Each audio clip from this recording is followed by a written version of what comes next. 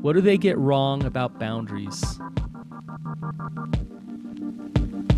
Welcome to the Real Talk Recovery Podcast with the Therapy Brothers.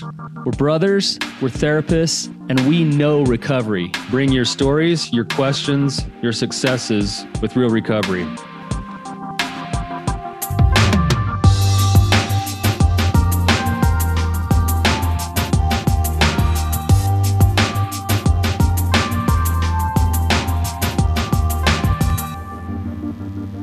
Ashton, welcome. Hello.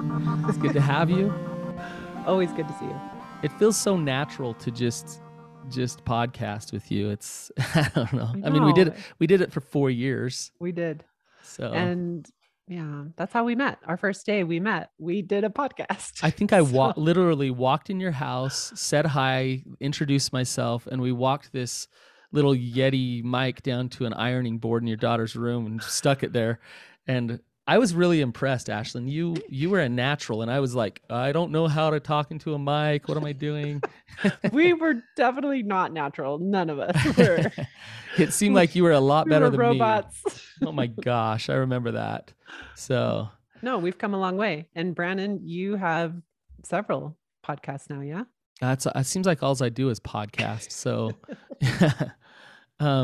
and on my podcast, I often talk about my favorite topic, which we're going to talk about today, Yay. which is boundaries. So, I just want to talk about some things that we really get wrong about boundaries and why it's important to understand that they're not helpful.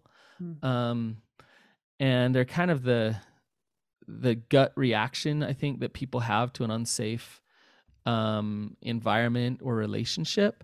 Mm-hmm. And I'd just like to dispel some of those myths and talk about the things that we get wrong. So I want to start with you, Ashton, and just ask you, when like thinking of your whole experience with therapy and treatment and recovery and all of those things, what were some things that didn't work for you when you learned about boundaries? For some reason, I thought boundaries were like still control. Mm-hmm. So in order for me to feel better, you need to do this. Yeah, that's not a boundary.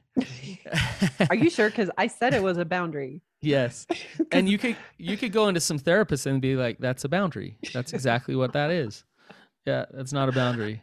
And that's exactly what I did in the beginning. Because, boundaries, why are they so hard? I don't know, but maybe it's all the misinformation out there and we're all trying to figure it out and live a boundaried life. But I really did think, one, I needed to tell people my boundary, which I don't think I do. Right. But also I didn't make it about me so much as it was about them. Yeah. Hey guys, thanks for listening. If you're listening here, this is the Betrayed, the Addicted, and the Expert feed, and we sure appreciate you following us and listening here. We want to let you know that we have moved to Real Talk Recovery. If you'd like to complete the episode, you can find us on iTunes, Spotify, any place where there's podcasts, Real Talk Recovery, or you can go to realtalkrecovery.com. Thanks again for all of your support.